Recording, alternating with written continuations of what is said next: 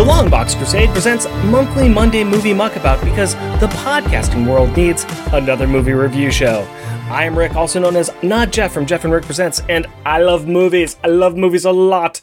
I've got this huge collection of movies, and I get pretty surprised when I run into somebody who's not seen something that I call a classic. So, I bring them over here to the Longbox Crusade headquarters, and I give them a movie, and I see what they think of it. This time, I've got yet another person from one of my favorite podcasts that's no longer in existence, Smash Fiction, and that is Claire Mulcairn, writer for Looper and guest and co-host of many other podcasts, which I am not as well versed in. But Claire, how are you doing? Good. I'm not a co-host on a lot of things, but I am a perennial guest. I was saying earlier, I'm guesting on, I think, 5 podcasts this month, which might be too many, but no. Not in the time of COVID. Not in the time of COVID. That's true. I mean, you can't go out and hang with people. You can't go out and party anymore. So, you know what? Let's just podcast away. That's true. And the best part is I don't have to edit any of these. And that's like the way to get me on just about anything is like, you know what? I love hearing myself talk. If I don't have to edit, I'll be on your podcast. I don't care what it is. Like, oh, I'm sorry. But this podcast especially because I actively like it. I wouldn't... Damn. No. It's all good. It's all good. I get it. I mean, the times that I get to be on somebody else's podcast, like, I don't have to edit something. Yeah, I like this. Yeah, having a co-host who does not do any editing at all and thinks it's magic and wizardry whenever I do any editing.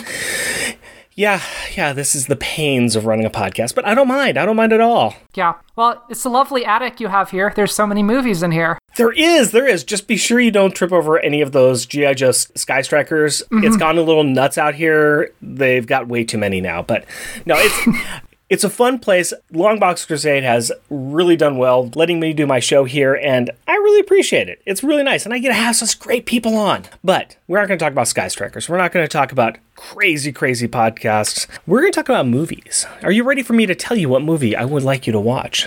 I'm very nervous. I'm extremely nervous, but yeah, let's see what we got. If it makes you feel any better, I'm extremely nervous too because it's always an interesting choice I have, and I had a very strange selection from you. You had quite the weird gambit of movies, all the way from a obscure Japanese horror film to classic musical. So I decided to go somewhere in the middle, and I came up with The Lost Boys from 1987, the teen horror film directed by Joel Schumacher himself. Claire.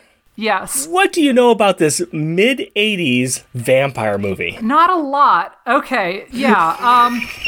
I know so much. The regular podcast that I'm doing nowadays with Chris Newton is actually one about Vampire the Masquerade.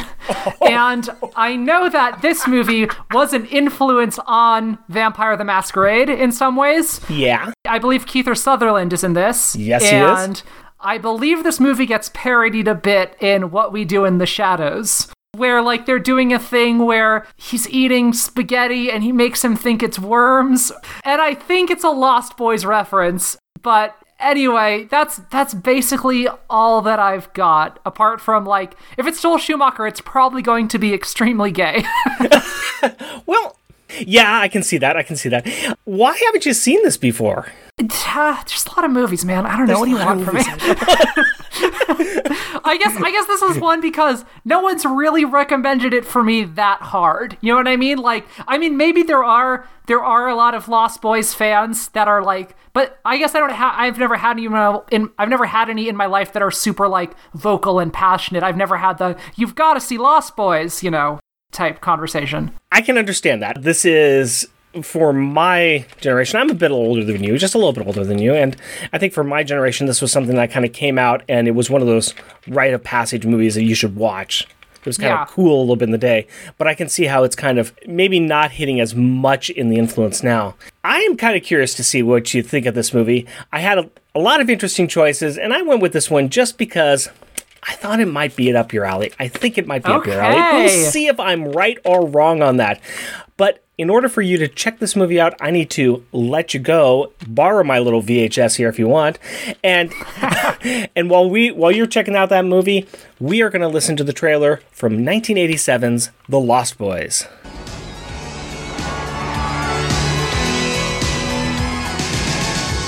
Michael and Sam have just moved to Santa Carla, California. They're about to discover its secret. Notice anything unusual about Santa Carla yet? No, it's a pretty cool place. If you're a Martian. Or a vampire. When you're strange, when you scream.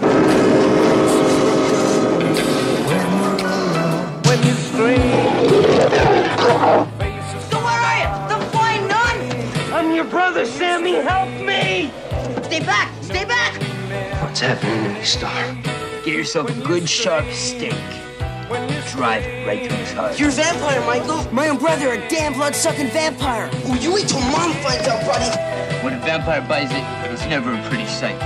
Michael, they're coming! Oh, shit!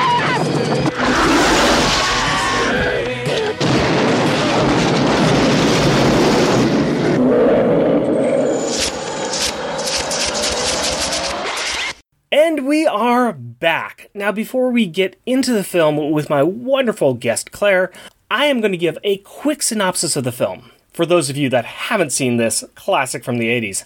Newly divorced Lucy Emerson has taken her two sons, Michael and Sam, to move in with her quirky taxidermist father in the beach town of Santa Cruz. The two brothers each make some new friends. The younger Sam meets the Frog Brothers, Edgar and Alan, who work at a comic book store. They warn Sam that there are vampires in Santa Cruz, and he needs to prepare. Michael meets a young lady called Star, who is involved with a gang of teenage bikers, squatting in an old sunken hotel. Michael gets drawn into the gang's rituals and finds that he is changing, becoming more like this gang of boys, who are vampires. Sam enlists the Frog Brothers to help save Michael, leading to a final showdown between them and the gang, and the reveal of the head vampire who has started to date Sam and Michael's mom. So, Claire, now that you have gotten this wonderful movie into your psyche, what do you think? How was your first impression of it? It was everything that I thought it would be, only more so. I knew, the general aesthetic and attitude of the movie, but I didn't know very much about the specifics, the plot or whatever. And it turns out there's not that much to know. No. I kind of thought, all I knew was there was this, gothy, dangerous, leather, brooding, somewhat queer tone to the movie. And that's the whole movie. This movie is 80% vibes by volume. And so... Yes.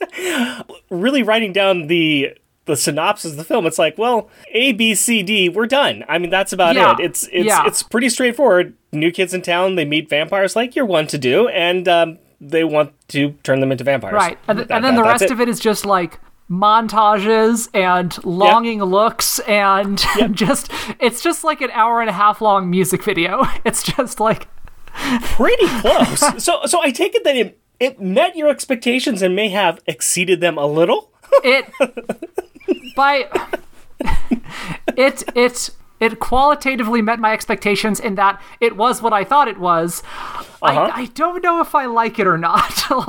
Well, let's get into that and find out if you like it or not, Sure. because I understand completely. Rewatching the film myself, I was like, wow, that aged better than I thought it did. I looked over at my wife, who was horrified. Yeah. So, let's get into this. Okay. So one thing I want to say, at the beginning of the movie, they arrive in you got the name of the city wrong. It's actually Santa Carla. It is a fake knockoff of Santa Cruz.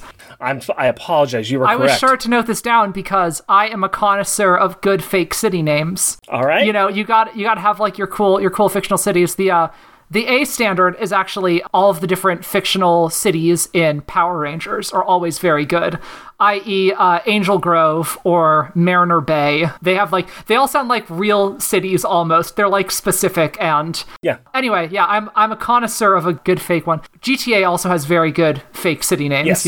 Yes, it Los does. Santos and etc. So anyway, getting into this movie, talking about it, let's start off with some highs. Sure. Let's start off with some highs. Sure.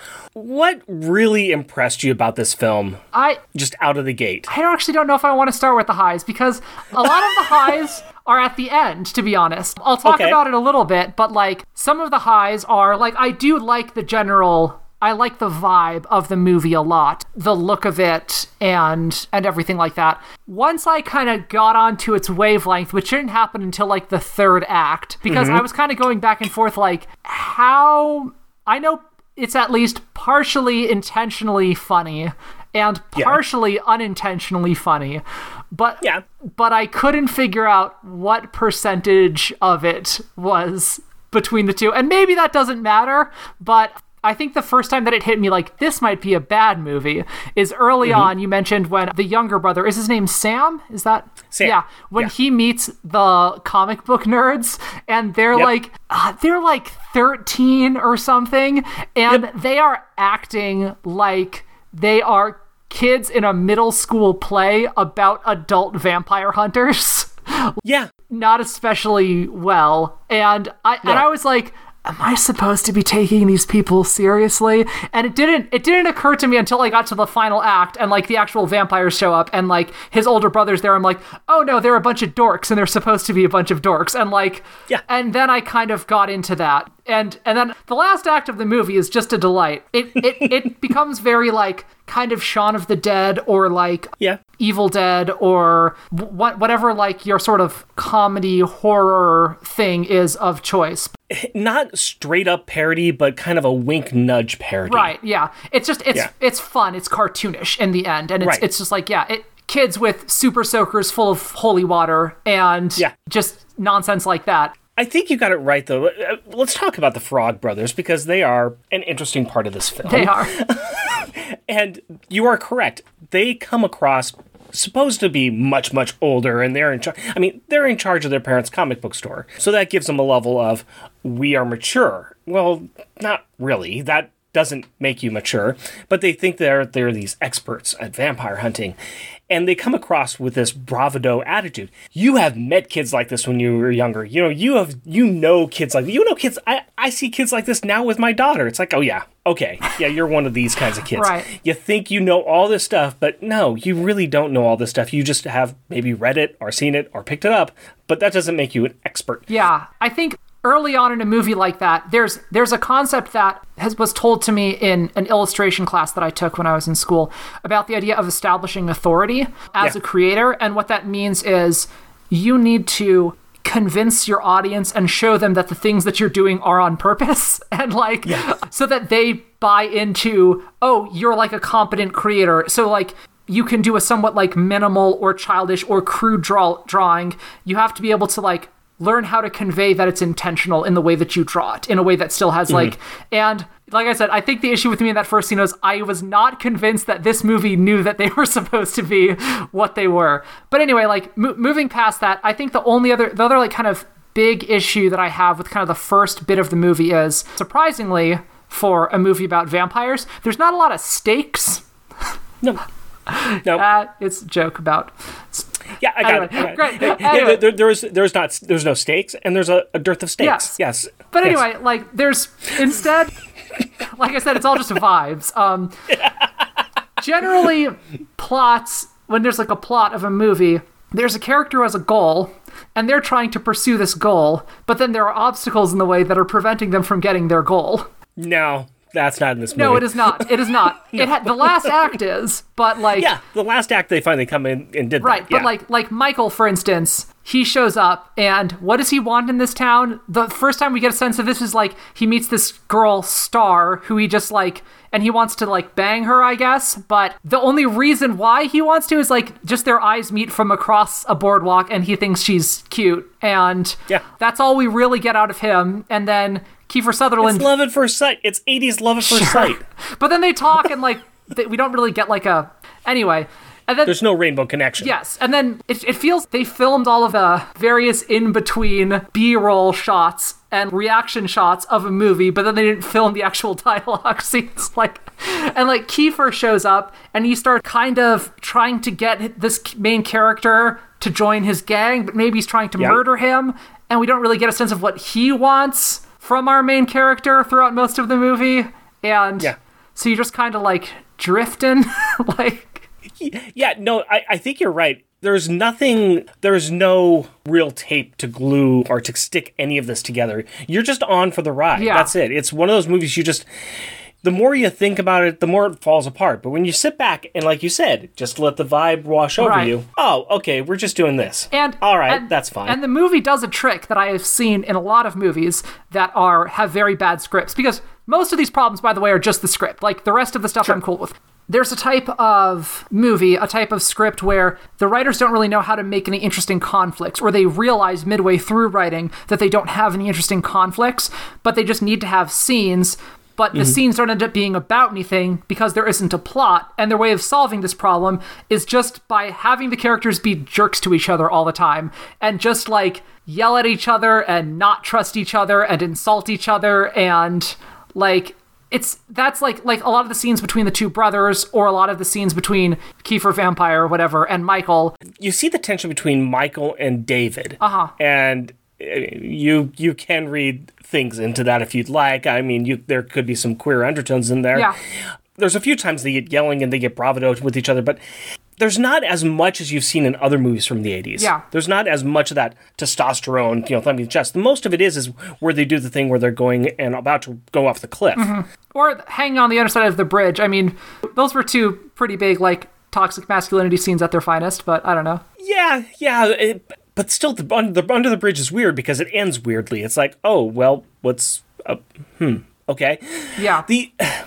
I would almost push back on you with the brother relationship, though, because on my rewatch this time, I was really noticing that the movie does a fairly good job of establishing that these brothers really do care for each other. They're messing with each other a lot, but at the beginning you see that they're messing with each other, but they do it in a way that's kind of like, it's just brothers goofing around together. It's they're messing with each other. It's not every family runs like that, but it's you kind of you see that there's a relationship that's between them without having to go through a lot of dialogue, which I was like, for me, it worked. Yeah. The one thing I want to push back to on their relationship is, do you know what Sam says to Michael when he finds out that he is a vampire? Yeah. This is also, I will point, I wrote the line down because it's great. This is, up until now, I will point out, Sam did not believe that vampires were real. Right. And this is both him realizing, A, vampires are real, B, my brother is a vampire. The next sentence to leave his mouth is, you're a vampire, Michael! My own brother! A sucking vampire! You wait till Mom finds out, buddy! Now, if you wish to defend the script of this movie, you may continue. Oh, I'm not defending the script of this movie. I just think that Corey Haim and Jason Patric convinced me that they are actually brothers, and I would almost argue that line helps defend that. Yeah, they're brothers, because that's the first thing he says is, "Wait till Mom finds out." Sure. And again, that was me like, is this movie intentionally corny, bad, whatever, or is it? I still. Anyway. No. I completely. I go with it. Okay. I am down with it completely. I agree with you, and at the same time, there's also parts of me that are like, yeah, I don't care. Okay, cool.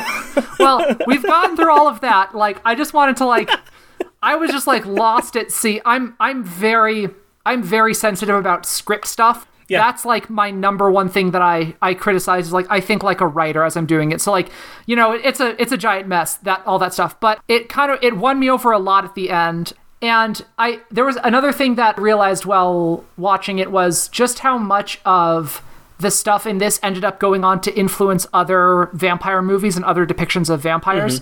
There's the obvious What We Do in the Shadows one, where they do the same thing with making the food into worms thing, is a thing in that. And they actually call it out as being a Lost Boys thing in the dialogue. But then there were a couple other ones. I think that probably the flying through the air, fighting each other fight scenes in What We Do in the Shadows seems sort of inspired by this. The sleeping upside down and a couple of the other shots were very, very similar. Also, there's a Simpsons Treehouse of Horror episode about Dracula that it's partially inspired by 90s Bram Stoker Dracula, but it's also, I didn't realize how much of it was also Lost Boys, in that there's like they go to like stake them all while they're sleeping is like a thing that they do. And then there's also trying to figure out who the head vampire is like a thing in the Simpsons episode. Yeah. So that was, and I realized that, but I will say that set me up improperly for the twist. And I didn't see the twist coming because I thought a different person was going to be the head vampire. Who did you think it was going to be? I thought it was going to be Star. Okay. The twist at the end is that the like weird guy that the mom is dating turns out to be the head vampire, so they need to kill that head vampire. I thought that the twist was going to be that it's Star because she acts like all of the boys are all of the like wild ones, you know, but she's always with them, but she's just acting like, oh, I can't control them. They're just so, you know, they're just wild. But she's like cozying up to Michael and like, I'm not like those other ones. And I thought the twist was going to be like, she's actually controlling them. She's pulling the strings. She's the mastermind. She's the head vampire. And the reason that I thought that is because in the Simpsons episode, the head vampire turns out to be Marge. And so, yeah, which was a bit of a similar twist. Yeah, I'm trying to think if that would be a more interesting movie or not, or giving this movie more credit than it deserves, which I think it would. It would give Star something. It's a bit of a cliche femme fatale thing, which is not great, but I think it's better than what she currently has, which is nothing.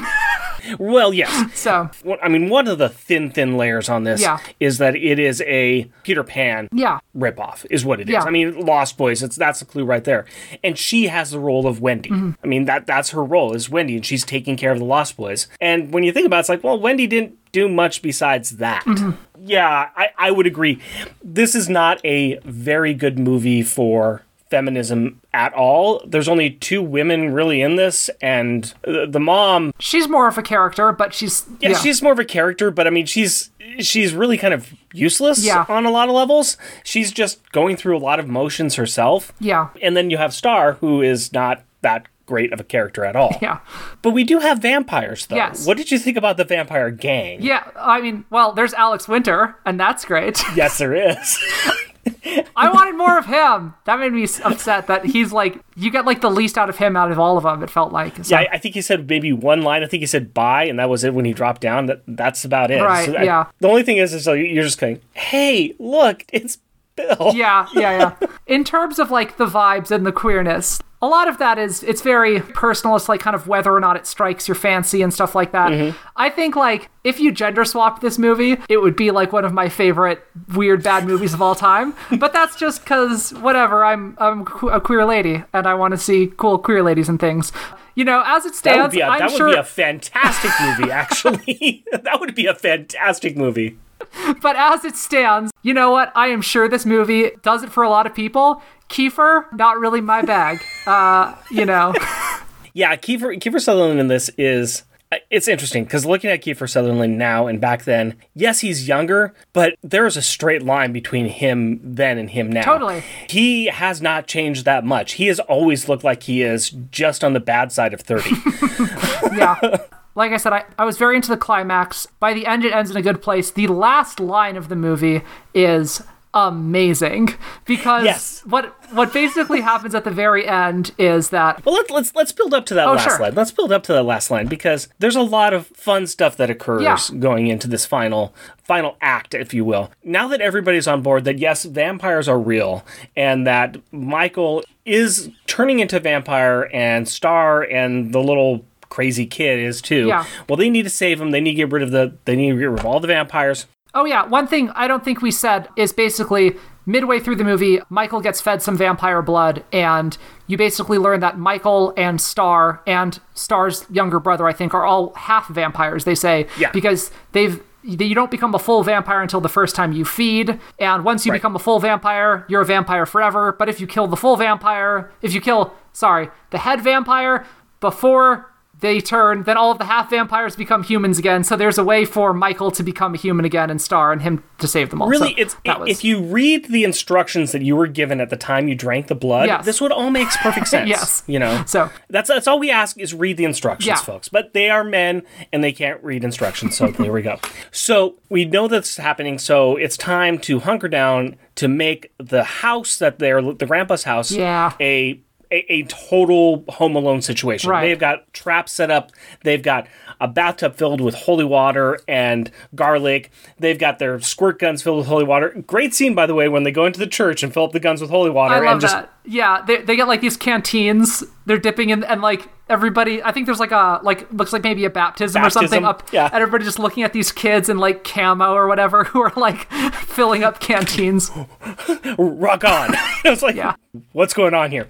And so we've got this final scene. Okay, we're ready. And they've already said, no vampire goes the same way. Some of them implode, some of them explode, and all this stuff. Right. We're ready to go. And this is where we really, well, this is actually the second time we see the Frog Brothers just fail in the face of any kind of danger. Totally. The vampires start coming in, they start attacking, and we have some fantastic explosions. We have some fantastic special effects as these things go up in a variety of ways. Yeah. You got the vampire that goes into the bathtub. You got the one that goes into the stereo and explodes. Yeah, you've just got all this craziness going on. And they finally kill David, Kiefer Sutherland's character. Like, okay, that's it. Everybody turning back, and Michael's like, no, not so much. And then you have Mom's boyfriend come in, find out he's the head vampire. And then we have a final scene with him, and things are looking bad.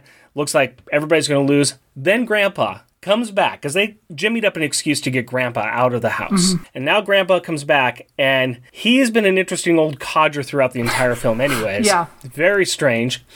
But he comes rolling back in, smashes through the front of his house, launches off a post, kills the main vampire, and then says the final line, if you would like.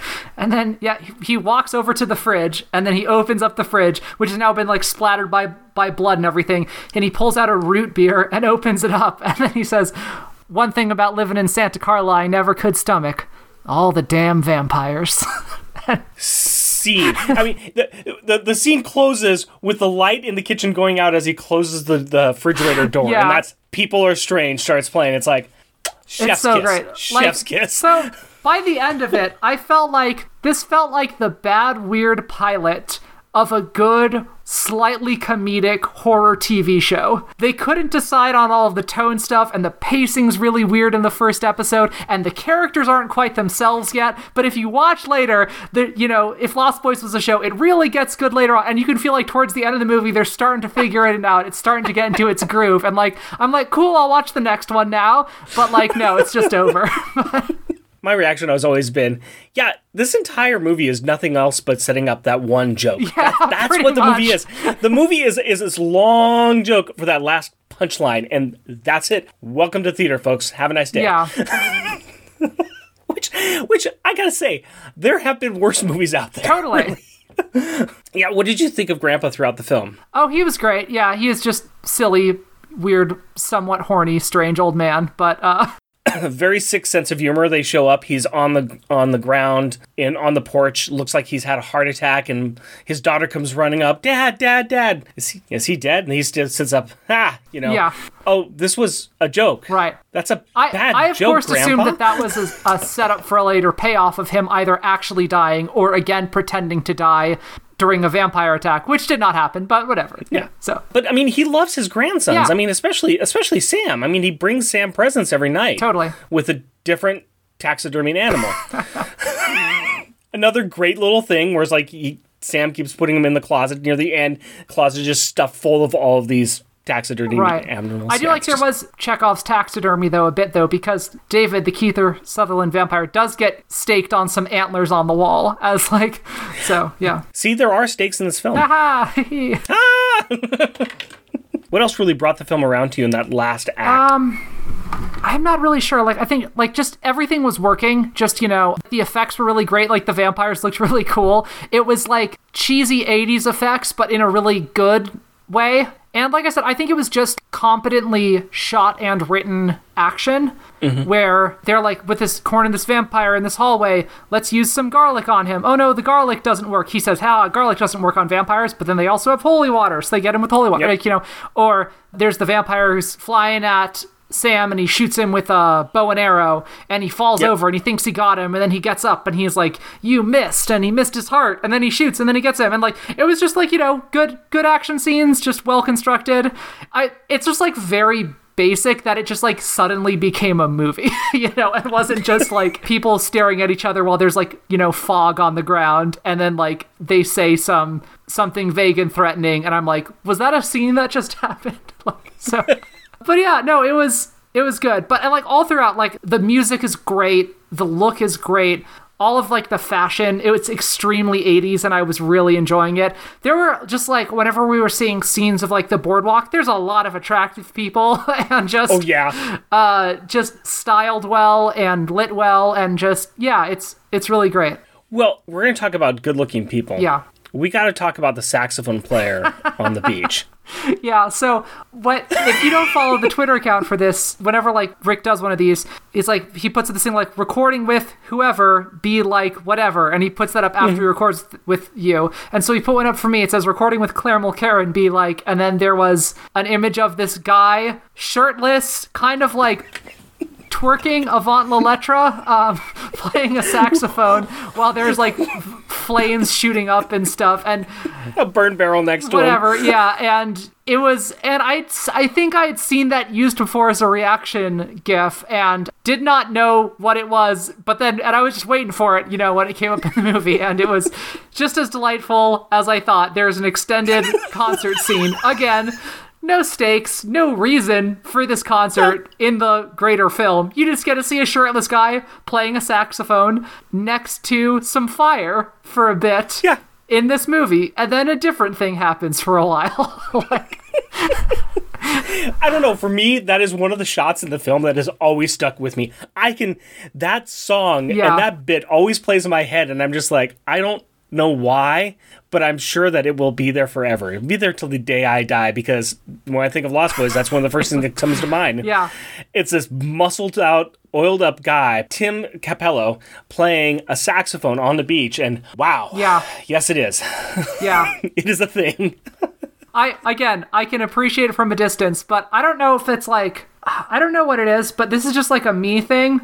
But like just a lot of unbroken masculinity for too long just really turns me off. Like I just like surrounded by just like dudes and sweatiness and just the vibes of maleness. And then there was just like, it's fine. It's just, I don't know if it's being trans or not, but like, I just don't need any male energy in my life ever again. Like, I don't know. It's a very doodly movie. There's a lot of shots, like, the traditional like male gaze way of shooting women is done a lot to a lot of men with like somewhat unbuttoned shirts and some like carefully styled hair and just perfectly applied eyeliner, just and lots of fog and lots of angst and It is a movie. I think I want to know if there's anything else you wanted to talk about before we start wrapping this up. Yeah, I don't really think so. I wanted to have a really long and in-depth conversation about this, but like there's just not enough to talk about. I'm realizing. I think I said it all, and I'm just kind of repeating myself because it's like, yeah. This movie is not one of the great thinkers of the time. It is not. Like you said, it has done a fairly interesting job, if not perfect job, of influencing other vampire lore. There's other things that have picked it up. It's definitely got a place in the zeitgeist. Yeah. It has some interesting people that are in the film. I mean, you got the two Corys in it. You got Corey Haim and Corey Feldman. Okay, this is, check that off the box of having those guys in there. Kiefer Sutherland, it's great to see him in a young role. Jason Patric, okay. Diane Wiest, not a bad character as well. Yeah, she was good. The performances, they are what they are. You can take it or leave it, a lot of it. I think they did the best they can. Okay. Yeah. With that script, if you could think of a better way to deliver the line, "You're a vampire, Michael, my own brother, a goddamn vampire. You wait till mom finds out, buddy." Like, if you can deliver that line in a serious way. And looking at the age of Corey Haim when he said it, too. Yeah. Okay. They're doing fine. They're doing fine with the material. They're doing just fine with it. It is what it is. Like you said, the music, the mood, the vibe of it, those are some of the standout parts, I think, really. Plot and the script, I agree. They are whatever. I always think of the music. I always think of the setting and the mood. Totally. And I see, there's certain scenes that you're right. The final act of this is worth the price of admission in my book. I think that it really sells what they're trying to do with the film. It's a lot of like great death scenes. If you're really into that kind of action violence stuff, it's kind of fun. I mean, they have fun with it. There's enough comedy. It's not taking itself seriously at all. Yeah. And that final line, it's a good payoff line.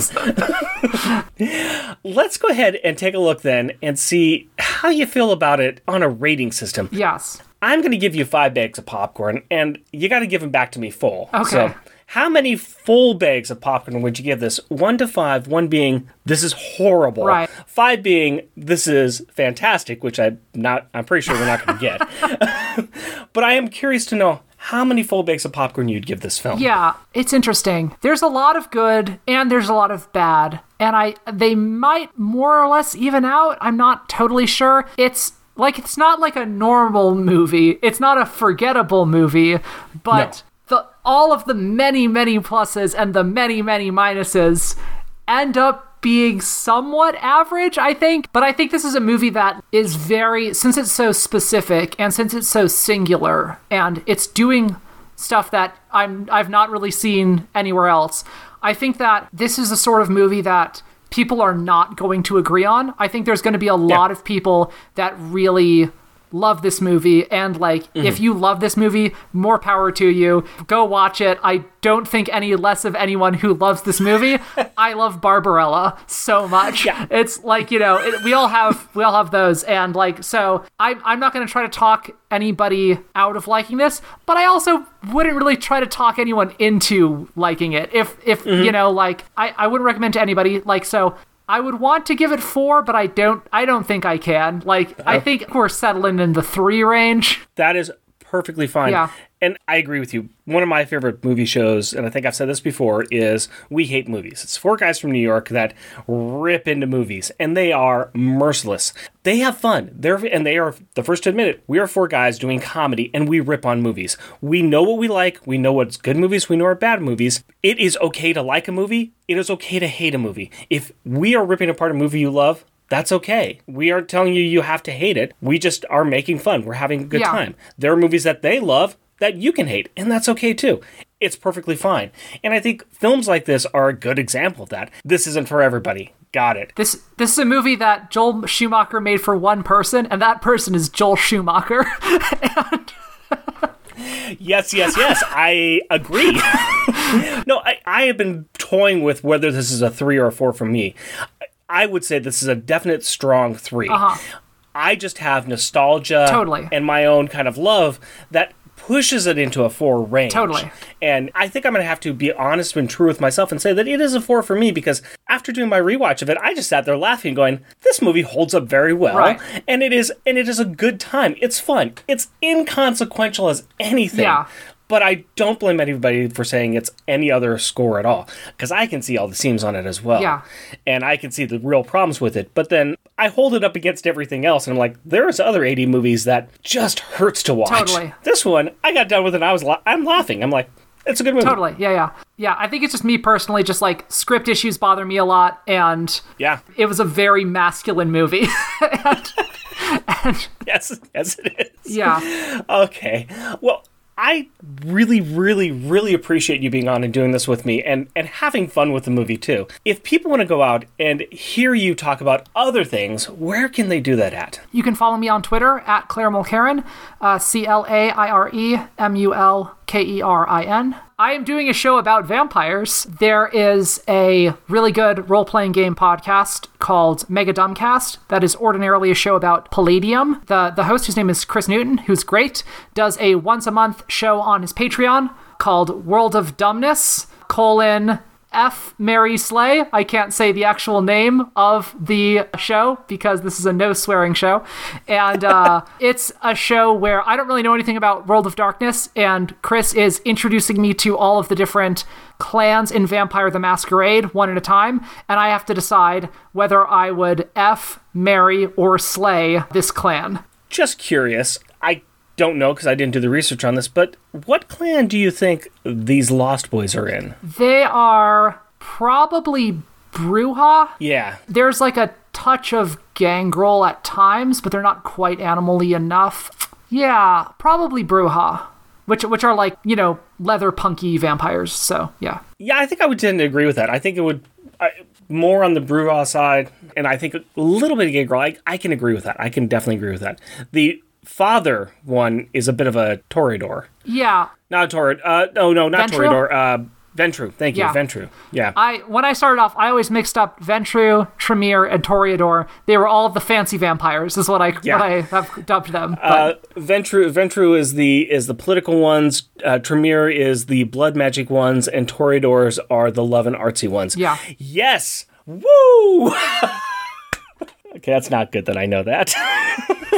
So check that out on the Patreon. It's a couple bucks a month or whatever, but it's worth it, and it's a delightful podcast if you want to hear me talk about vampires and stuff, or just follow me on Twitter. I'm going to be having a lot of interesting artistic projects that are going to be coming out over the course of 2021. I'm working on various weird artsy collaborations, a card game that's going to be coming out. I'm probably also going to be releasing a retro-y little video game thing that I programmed with some friends.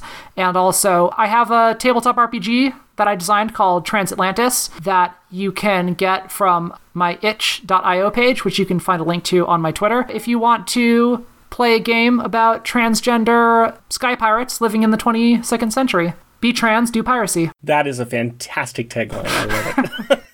Claire, thank you very much once again. Where you can find me at, you can find me on Twitter at mmuckabout or on my other podcast, Unpacking the Power of Power Pack, which I host with my pretty boy vampire, Jeff. If you would like to be on the show, please feel free to contact me. You can reach me at jeffandrickpresent, all one word, @gmail.com. Thank you very much to the Longbox Crusade Network for letting me use this attic of their headquarters to hang upside down in and to broadcast my show. And a thank you to their sponsor, Omaha Bound. If you want to bind up all of your Tomb of Vampire books into one big hardbound book, that's the one to do it. Fortunately, they're probably still on their 1-year hiatus, but keep checking through on their website. They should be done with that soon. Also, thank you very much to the Longbox Crusade members who help support the network. If you would like to support the network, head on over to Patreon and search for Longbox Crusade. That's all the time we have for you today. Grab your popcorn and pull up a seat to our next episode, which will be coming out next week.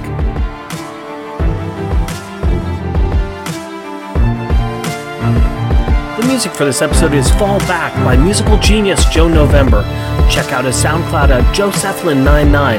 That's JOSEFLIN99.